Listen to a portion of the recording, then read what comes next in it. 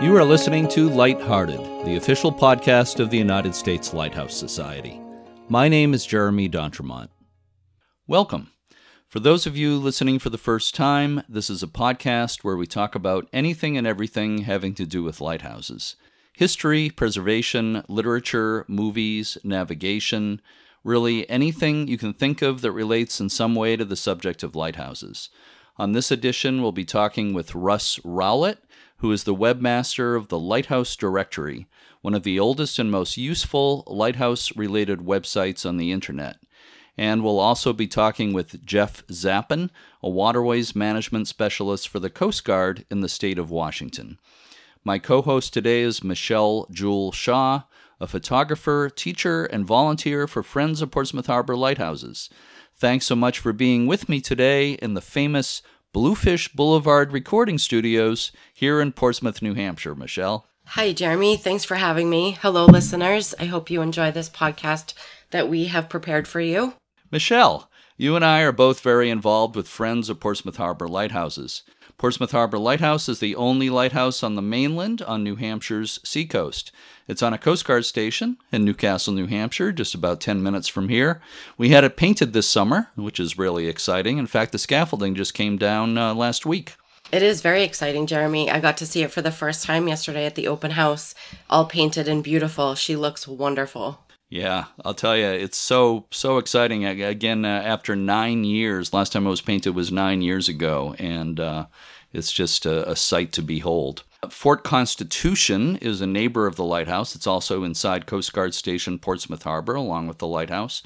Because of some safety issues, the site has been closed at times this summer, but we have our open houses every Sunday at the lighthouse, every Sunday afternoon. That's right, Jeremy. Every Sunday from 1 to 5. We also have a Sunset Lighthouse cruise and photo workshop coming right up on August 17th. And we have some nighttime haunted tours coming up on August 31st and September 21st. We also have a morning lighthouse cruise coming on September 14th. People can get more information on our website, www.portsmouthharborlighthouse.org. So let's get to our first guest, Michelle. Please help me tell our listeners about Russ Rowlett. Sure, Jeremy. When Russ Rowlett was growing up in Richmond, Virginia, his only exposure to lighthouses was climbing the old Cape Henry Lighthouse when his family vacationed at Virginia Beach. He earned a doctorate in math at the University of Virginia in the 1960s. After serving in the Army for 2 years as a computer programmer, he taught math 2 years at Princeton and then 13 years at the University of Tennessee in Knoxville. Starting in the early 1970s, Russ vacationed with his wife and eventually also with their son regularly on the Outer Banks of North Carolina at Nag's Head. In 1987, he became director of the Center for Mathematics and Science Education at the University of North Carolina at Chapel Hill. He retired from that position in 2011, although he continued to teach a few online courses until recently. Russ started his website, The Lighthouse Directory, in 1999, and it kept growing until, by 2009, it covered the whole world. The address of the site is ibiblio.org/lighthouse. Again, the address of the site is ibiblio.org/lighthouse. That's ibiblio.org/lighthouse. I had the opportunity to speak with Russ Rowlett on the phone in May. Let's listen to that conversation now.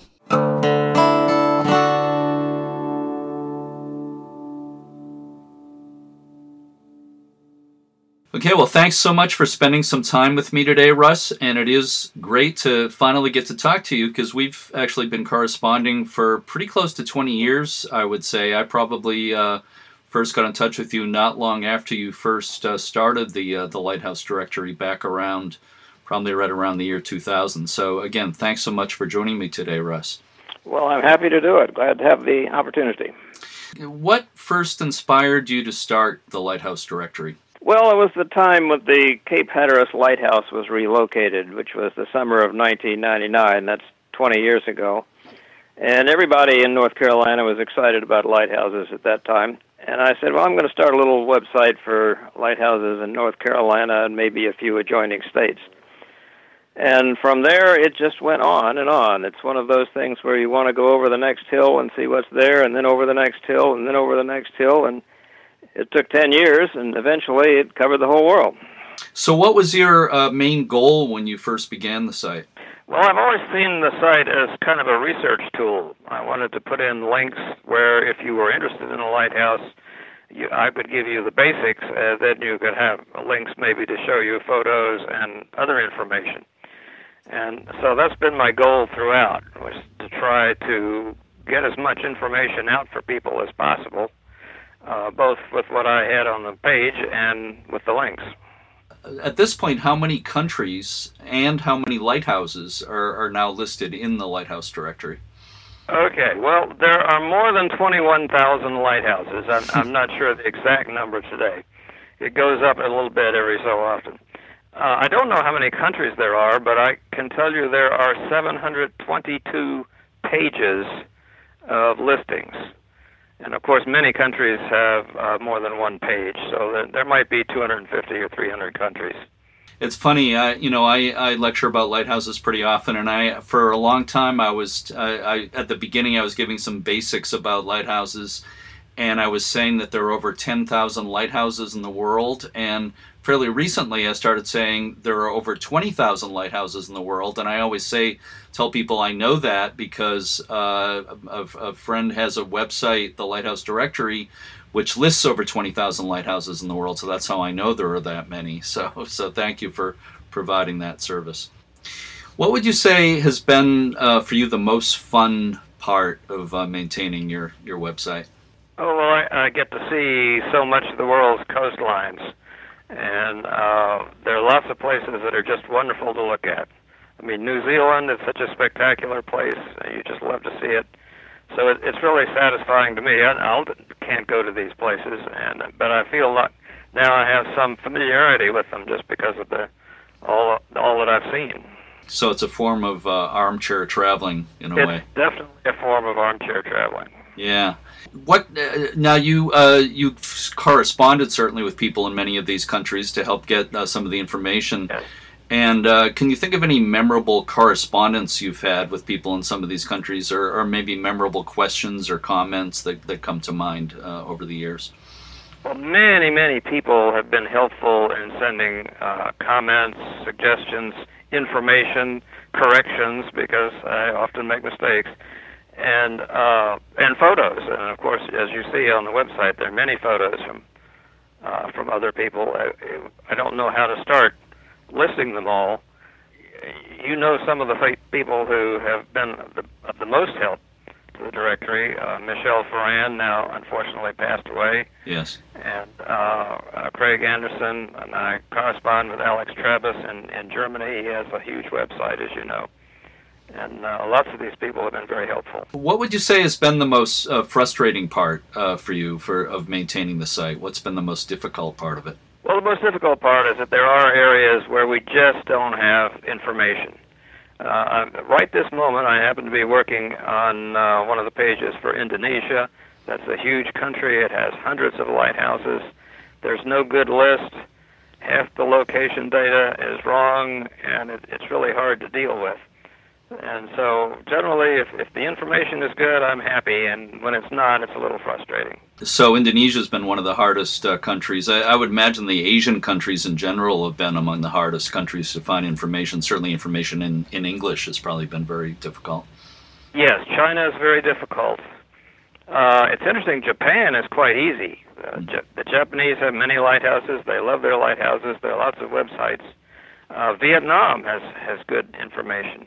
But many of the other Asian countries don't. Have you thought about not that you're not old or anything, but have you thought about down the line the idea that maybe somebody else could possibly take over the site? Has there been any interest in that? Because it's such an enormous resource, and I would hope it could go on forever. Has there been any thought of that down the line? Yes, well, of course, I hope that won't be needed right away. But the site recently moved, as I'm sure you noticed. It had been on UNC faculty web space, which you had to be UNC faculty to access, but now it's on iBiblio, which is still a service of UNC, but it's open to other people. And so theoretically, at least, somebody else could participate in Let me just ask you, of course, two of your biggest passions have been mathematics for many years and lighthouses. Do you see any connection between those two subjects? Well, it's tenuous, I guess. I have a nose for numbers, and I can remember a lot of numbers and a lot of data, and that's certainly helpful in doing the lighthouse research. I can't say much more of a connection than that. I was just wondering if you thought that your interest in math somehow led into your interest in lighthouses in any way, but your interest in lighthouses goes back. It goes back a long time. Pretty far. I do really appreciate your time today, Russ, and I just want to say that your website is one of the greatest resources that certainly I know it's been such a help to me, and hardly a day goes by when I don't refer to it in the course of my everyday work. Well, I'm glad you're making good use of the site, and of course that's what I want, and so I'm really happy to hear that. I've got it bookmarked at the top of my browser all the time, so I'm always looking at it. So it's just it's just part of my daily life. So thank you so much for all that you do, and I'm sure I speak for so many people out there. So thank you, Russ. Well, thank you, and I've enjoyed our talk.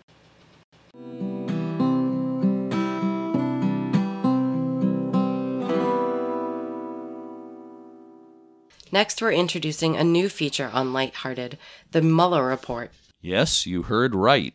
But our Mueller Report is completely non-political. Many lighthouse buffs, I'm sure, are familiar with the name Bob Mueller in the lighthouse world. Bob was the founding president of the Long Island chapter of the U.S. Lighthouse Society in New York. He has been involved in lighthouse research, education, lecturing, and preservation for 20 years. Bob has published 2 books of lighthouse history, and he's narrated countless tours and cruises.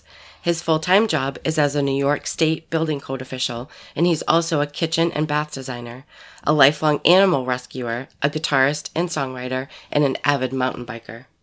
In this first installment of the Mueller Report, Bob updates us on the restoration efforts for Stepping Stones Lighthouse, the westernmost lighthouse in Long Island Sound, a project in which Bob has been personally involved. Let's listen to Bob's report now. Hi, this is Bob Mueller from the U.S. Lighthouse Society's Long Island chapter. In this and future episodes of the Lighthearted podcast, I'll be bringing you preservation news, special event listings, and history from not only my native Long Island, but also the rest of New York State, as well as New Jersey and Delaware. Today I want to talk a little bit about the Stepping Stones Lighthouse, which is in the early stages of a restoration effort. Stepping Stones is the westernmost lighthouse in the Long Island Sound. It's an offshore light and is visible from Great Neck, City Island, and the Throgs Neck Bridge. It was built in 1877 in a Second Empire style, made primarily of brick with a mansard-style roof. It was built offshore on some large rocks known as the Devil's Stepping Stones, which were visible only at low tide. When Finley Fraser lit the original lamp in 1877, it cast a red light through a fifth-order Fresnel lens. There was also a fog bell mounted on the front of the brick tower just below the lantern room. The lamp and lens were changed in 1932 to a fourth-order lens casting a green light, and this is the characteristic it maintains to this day. This was one of the few changes at Stepping Stones over the years. There also weren't too many exciting stories of shipwrecks, reported ghosts, or other happenings. There were, as happened at other offshore locations of course, rescues of recreational boaters and isolation brought on by winter ice. The lighthouse was automated in 1964 and the Fresnel lens was removed. Over time, the structure has deteriorated. The furniture and interior finishes were removed, some cracks and leaks developed in the basement, the roof started to leak, and the brick chimney at the rear of the roof has collapsed. In 2008, stewardship of the lighthouse was transferred to the town of North Hempstead, but the town's administration during that period made no substantial efforts to stabilize the structure or plan for its restoration. Things changed in 2012, however, as the town's new administration joined forces with the Great Neck Historical Society and the Great Neck Parks District to restore the lighthouse. This committee reached out to others, including the U.S. Lighthouse Society, to help get the project rolling. I've been a member of this committee since 2015. It has been a slow but fairly steady effort since then. The lighthouse and its foundation have been professionally assessed, an informed preservation outline has been prepared, donations and grants have been received, special events and informational materials have been created, and a new dock for the offshore lighthouse is scheduled to be completed by mid-October. The cracks in the foundation have been studied, monitored, and found to be stable, so once the dock is completed, stabilization work can begin on the lighthouse itself. We believe we know the location of the 1932 Fourth Order lens and its brass pedestal, and hope to restore and display those artifacts once we confirm that the lens is actually from the Stepping Stones Lighthouse. The committee is currently working with the town of North Hempstead to plan the next phase of work to be accomplished, and is preparing for its third annual 5K run to raise funds for the project, which will be on October 6th. So the Stepping Stones Lighthouse is moving in the right direction, but there's a great deal of work ahead. To learn more, you can visit steppingstoneslight.com, check the Lighthouse's Facebook page, or email me at bob@uslhs.org for more information. Now here are the summer schedules for the Long Island lighthouses that are open to the public. Montauk Point is open daily 10:30 to 5:30, Saturdays and Sundays until 7 o'clock. Fire Island is open 9:30 to 6 p.m. daily. The Horton Point Light is open Saturdays and Sundays, 11:30 to 4 p.m. At Huntington Harbor, the boat to the lighthouse starts at 11 a.m. and runs continuously through the day, with the last boat departing at 3 p.m. sharp. The remaining tour dates for this summer are August 11th and September 8th. That's all I have for today. I'd like to expand the preservation news and event listings in the future episodes, so if you're a volunteer or staff member of a lighthouse group in New York, New Jersey, or Delaware, please email me at bob@uslhs.org, and I'll do my best to include your efforts in future episodes of the Lighthearted Podcast. Thanks for listening and for supporting lighthouse preservation. Now back to Jeremy.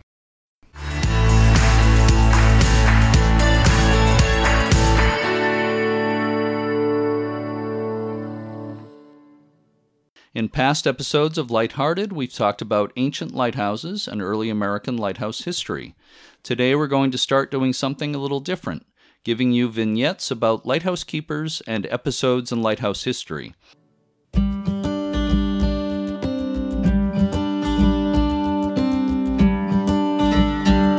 We're going to start by telling you about William Converse Williams, longtime keeper at remote Boone Island Lighthouse off the southern Maine coast. Boone Island is a barren pile of rocks about 7 miles out to sea. Williams, who was known as Willie Williams, was a native of Kittery, Maine, and he went to Boone Island as second assistant keeper in 1885. He advanced to first assistant in late 1886 and then became principal keeper on November 21st, 1888. He went on to serve 23 years in the position, earning $760 yearly without a single raise. Williams, who worked in construction as a young man, married Mary Abby Seward of Kittery. They had 3 children, Charles, Lucia Mabel, and Bertie, who died in childhood. A 1926 newspaper article described Williams, quote, "He was a tall, spare man, dignified, and a refined gentleman of the old school. He had a soft, low voice, and his language was marvelous for its simplicity and purity. He had an optimistic disposition, nothing ever worried him, and he never got excited. He was neat and methodical, even in performing the simplest task," unquote. At the age of 90, Captain Williams recounted his experiences at Boone Island to Robert Thayer Sterling, author of Lighthouses of the Maine Coast and the Men Who Keep Them. Williams had many pleasant times at Boone Island, but he recalled the danger of the job. Quote, "There were days when I first went on the station that I could not get away from the idea that I was the same as locked up in a cell. All we had was a little stone house and a rubble stone tower. When rough weather came, we didn't know as it would make much difference as to whether we went into the tower or not for a safe place. The seas would clean the ledge right off sometimes. It was a funny feeling to be on a place and know you couldn't get off if you wanted to, and tidal waves was all the talk in the early days. I was a young fellow and had never been placed in such a situation. When the terrible seas would make up and a storm was in the offing, I was always thinking over just what I would do in order to save my life, should the whole station be swept away," unquote. Williams described the experience of keeping watch in the tower during bad weather.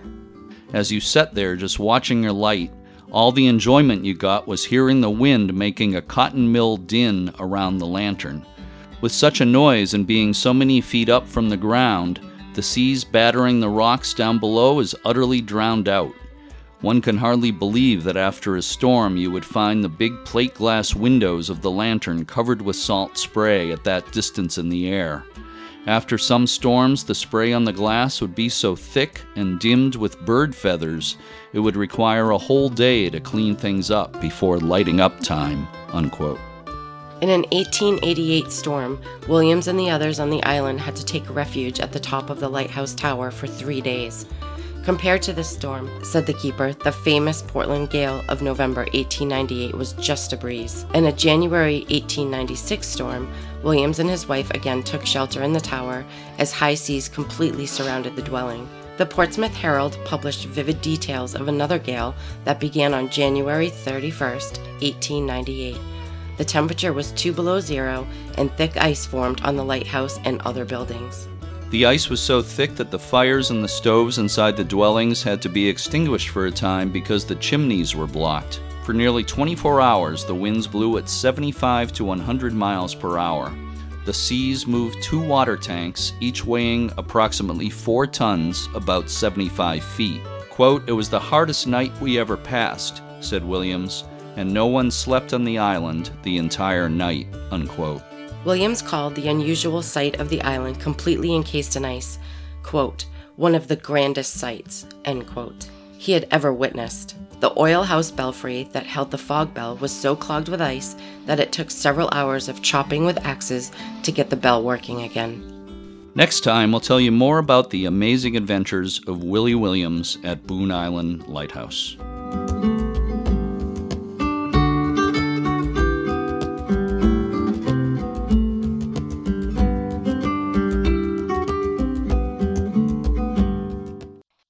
Our next guest is Jeff Zappin. Jeff retired in December 2018 after 28 years as a chief warrant officer in the U.S. Coast Guard.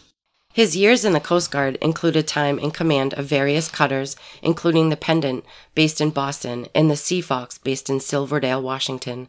He was the officer in charge of Aids to Navigation Team, Humboldt Bay, California, for 3 years, and for more than 3.5 years, he was the Aids to Navigation Officer and Lighthouse Coordinator for Sector Puget Sound, based in Seattle, Washington. Even though he's now retired from active duty, Jeff is still working for the Coast Guard as a waterways management specialist in Port Orchard, Washington. I had a chance to talk with Jeff during a visit to the U.S. Lighthouse Society's headquarters in Hansville, Washington last January. Our conversation touched on the evolving nature of the Coast Guard's role with America's lighthouses and other aids to navigation. Let's listen to that conversation now.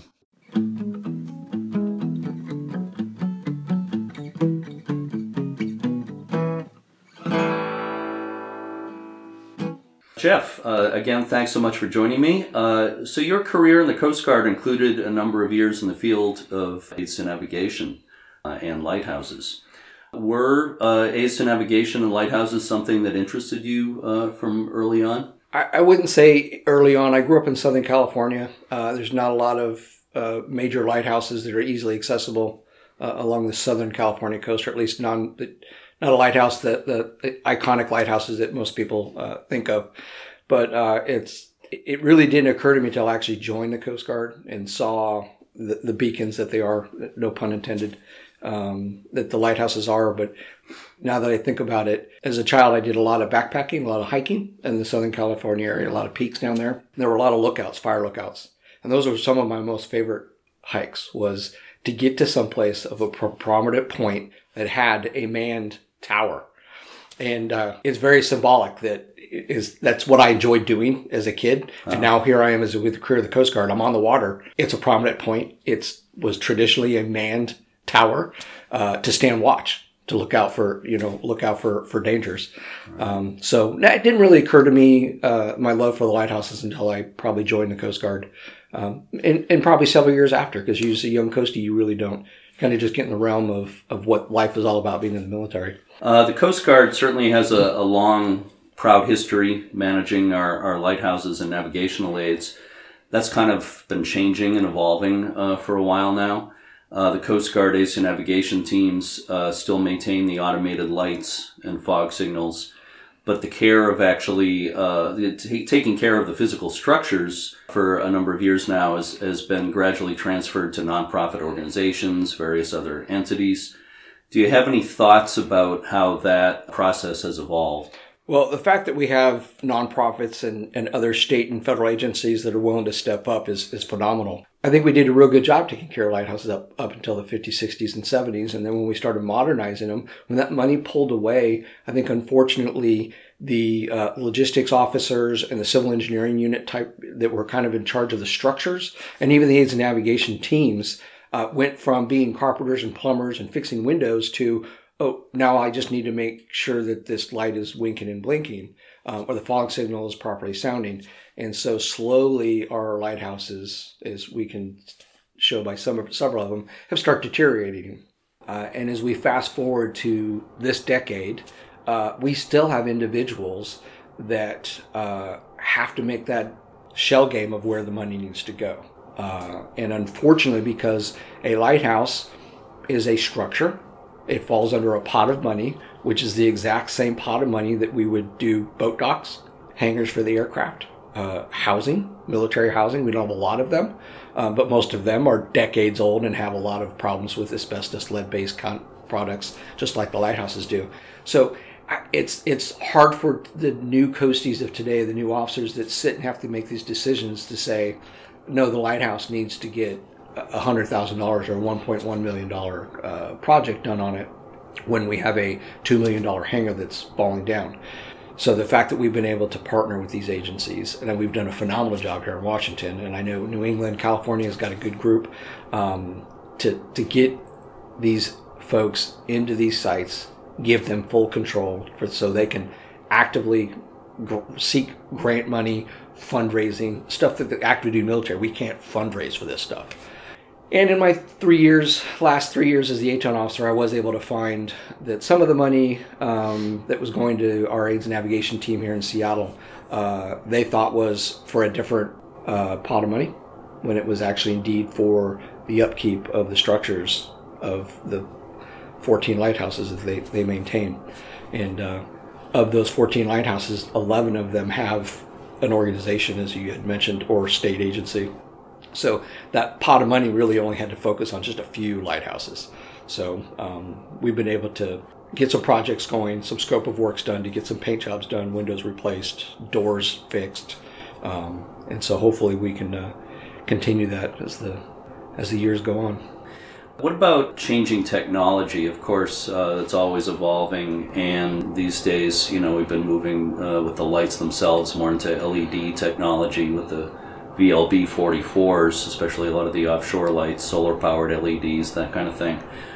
How has that changed the Coast Guard's aids to navigation responsibilities? Has that made things easier or just different? Or just could you say a little bit about how that's affected? It's a game changer when it comes to finances and operations. It's dramatically reduced our need to go out and service and get large cutters underway to service what might be a light bulb. Cost for cost, by the time you swap out all of the equipment needed for an old incandescent beacon or a buoy for the modern technology LEDs, it's about a wash. So you got about $1,000 worth of battery solar panels, a 155 plastic lens with a 6P in there, to a $800 to $1,000 Carmana or a Tidelands structure, and it's all self-contained. So cost-wise for the equipment's pretty much a wash, but we're drastically increasing what we call service intervals. So instead of having to go visit an aid every quarter or every year, depending on what it is, it could be now we're doubling that. And so that's less time on the water, that's less fuel, that's less wear and tear on the boat, less wear and tear on the vehicles that we're driving to these lighthouses, et cetera, et cetera. So it's the LED technologies. I'm glad we've embraced it. In my opinion, it's other than Fresnel lenses, it is a much brilliant, brighter light. So when you're coming up upon a channel and you see a string of gated pair of buoys, you can pick out the LEDs because they're that much brighter. Yeah. So to me, that's a benefit to the mariner. Yeah, it's a different quality of light. It's that sort of colder bluish kind of light. Correct. Yeah. Yeah, and we typically use that what do they call it? The cool white, not the soft white. Yeah. It is a brighter white, a whiter white, right. And it's a little bit more intense. Yeah, but it's as bright. There's no doubt about that. One of the common questions that I get asked a lot, like if I do a lecture about lighthouses and I ask for questions at the end, invariably somebody asks, do people still use lighthouses? Somebody will ask, do mariners still rely on lighthouses for navigation? What is your view of the role of lighthouses in navigation today? Well, 100 years ago, the lighthouse might have been that first spot of land where they were able to tell where they were at. And as we all know, every lighthouse is going to have its own unique characteristics, either color, size, but then its flash characteristics, et cetera, et cetera. So if you were to come across, the coast of Washington 100 years ago, you would be, is that Cape Flattery or is that Destruction Island? And the characteristics would tell you, even though they're hundreds of miles apart. Now we come to the modern age, we still have flash characteristics. And we still have a day mark, the color and shape of the lighthouse itself. But now we've got radar, we've got GPS, we've got technology that's wouldn't necessarily remove the need for the lighthouse because, as we all know, technology fails. So as a former CEO of a ship, sure, we're going to train on the digital age, but my crew is also going to be able to use an Alidade and actually shoot a line of position at that lighthouse, which doesn't move. So it is a fixed position. So I can get a line of position. And if I can get a number of other fixed positions, whether it be a peak of a mountain or a tower or something, we can ascertain exactly where the ship is down to, hundreds of yards accuracy. So even though the lighthouse is maybe not that first thing they see or the first thing they're currently using to make landfall or to find the channel or find that tip of that land, it still poses a very valid need for navigation as a backup. And there's still people out there that don't have radars. There's still people out there that may be using their phones as navigational, and that's not ideal. If they are sitting in the middle of Straits of Juan Fuca and they look north and see Cattle Point or Lime Kiln, or in that case, you probably see both of them, they pretty much know where they're at on a clear day. So it's still a need.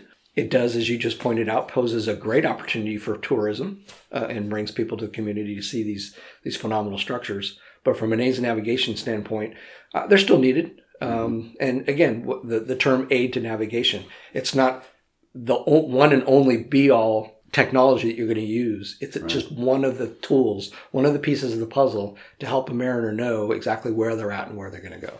I'd like to talk for a minute about sound signals or foghorns, as they're usually referred to. Do they still play a role in navigation? Well, similarly, like I had mentioned with lighthouses, several decades ago, sound signals might have been the difference between a boat running aground or not running aground. We have, because of our automation of lighthouses and the fact that they're no longer manned, there's not a human decision on whether a fog signal should be sounding or not. The Coast Guard has had a very difficult time identifying a technology that will turn a sound signal on at the appropriate time and even more so, turn it off. So 30 years ago, we came up with a piece of equipment called a VM1000, which is basically just a strobe light and two lenses. And it did a really great job of identifying the water molecules from fog or low visibility, and it would refract back into the other lens and say, hey, it's foggy, let's turn this light on, or the sound signal on. It worked great, but it always had problems turning off. And so even back in the days when I was the OIC at Aunt Humboldt Bay, we would get phone calls all the time about a sound signal going, and it's foggy. No, it's not foggy. Like, here's a picture, or look at the news. It's gorgeous outside. So the Coast Guard's always had that problem with sound signals. So there's still a need for it. Again, if that one mariner, whether it be somebody on a kayak or a stand-up paddle boat, or whether it be a ferry passing through, if they need to know where they're at because of the fog, that one signal might be that added aid to navigation that says, okay, I just heard it off my starboard quarter. My technology is telling me here, and that just validated that my technology is correct. Because I've always trained my folks, when you be a deck watch officer on a ship, is trust your own instincts, your own eyes, your own ears, before you trust the piece of equipment that you're looking at. And that's that audible sound that says, yes, I've got a sound signal over there. So currently our sound signals, almost all of them are use an MRAS system where you just get on a particular frequency on a marine band radio, click it X amount of times, and it will continuously sound for 30 minutes. And so if you know there's a sound signal in the area and you want to use that aid, it's there for you. It's a viable tool. And with the MRAS system, again, like LEDs, it's kind of allowed us to get something it's got a little bit more redundancy built into it. So again, it's a piece. It's heritage. Yeah. As you may not know, the larger buoys all have their own sound signals as well. So an 8-footer or a 9-footer might have a tube down the center of the buoy with a whistle, and as it goes up and down in the waves, the water pressure sucks air and creates a whistle. And then we have gongs and we have bells, clankers as the buoys. So the sound signals are not going away. And that's just that one added piece for the mariner to confirm that's where they are. So I don't see sound signals. I mean, we've reduced them drastically simply because of technology. Yeah. But I think we're probably down to the sound signals that are currently in existence are probably going to stay. Can you say a bit about your new position as a waterways management specialist? And again, just to reiterate, we're recording this interview in mid-January 2019 during the federal shutdown. And by the time people are hearing this, I sure hope the federal shutdown is way behind us. I really hope I hope so. I'm sitting at a desk at Sector Puget Sound in April. Yeah, I really hope so. But can you say a little bit about what this position entails? Yeah, absolutely.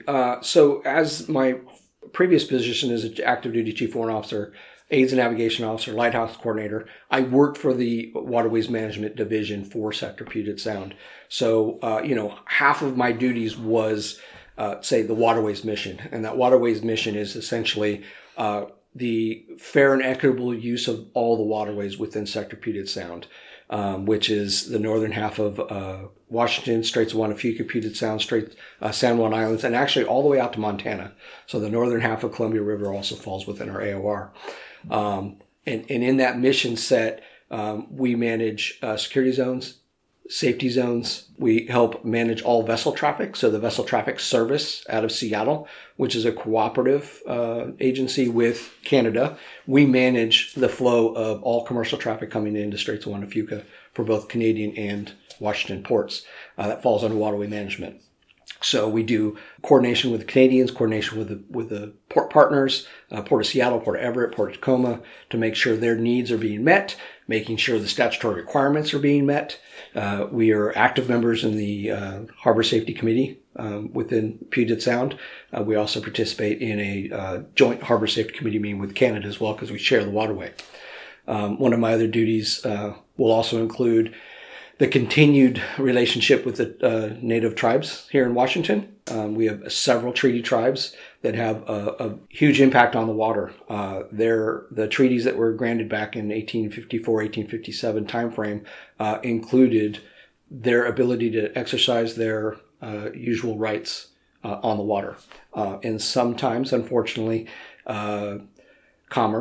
commercial activity, even private citizens' activity may impact with the ability for the tribes to do what they need to do that they've traditionally done for thousands of years. So that's also going to be a huge piece of my job as a waterways management specialist, liaison with the tribes and try to find that happy medium in that cooperation, the co-manager of that waterway. Other than that, Sector Puget Sound, the captain of the port there in Sector Puget Sound has a number of hats that they wear. The fact that I was able to be hired in a waterway management piece kind of keeps me in the realm of being a subject matter expert in Coast Guard operations, aids and navigation operations, search and rescue, law enforcement. We do a lot of U.S. Navy escorts in the area, and I've had a lot of experience doing that with my time on the Cutter Sea Fox. So I'm really just bringing my wealth of knowledge, my corporate knowledge of the Coast Guard, my corporate knowledge and the area knowledge. And I think it's just going to be a huge piece that's going to benefit Sector Puget Sound. And in turn, it's a job that I enjoyed doing. So when that opportunity was presented for me to possibly take on this job, I literally jumped ship. I retired early and interviewed and successfully landed the job. And you get to stay in this beautiful area. If things work out well, I'll go back to the same desk. So yes, I will be staying in the area. We want to remind listeners about a special offer in the U.S. Lighthouse Society's online gift shop. In the online gift shop, you can find Lighthouse books, maps, collectibles, t-shirts, and baseball caps, and more. And until August 19th, you can get 10% off your purchase. Just go to uslhs.org and click on Shop. Then enter this coupon code when you place an order. The coupon is Lighthearted1. That's LIGHTHEARTED1. All uppercase letters. And that will give you 10% off your purchase through August 19th. Again, enter the coupon code Lighthearted1 in the U.S. Lighthouse Society's online gift shop.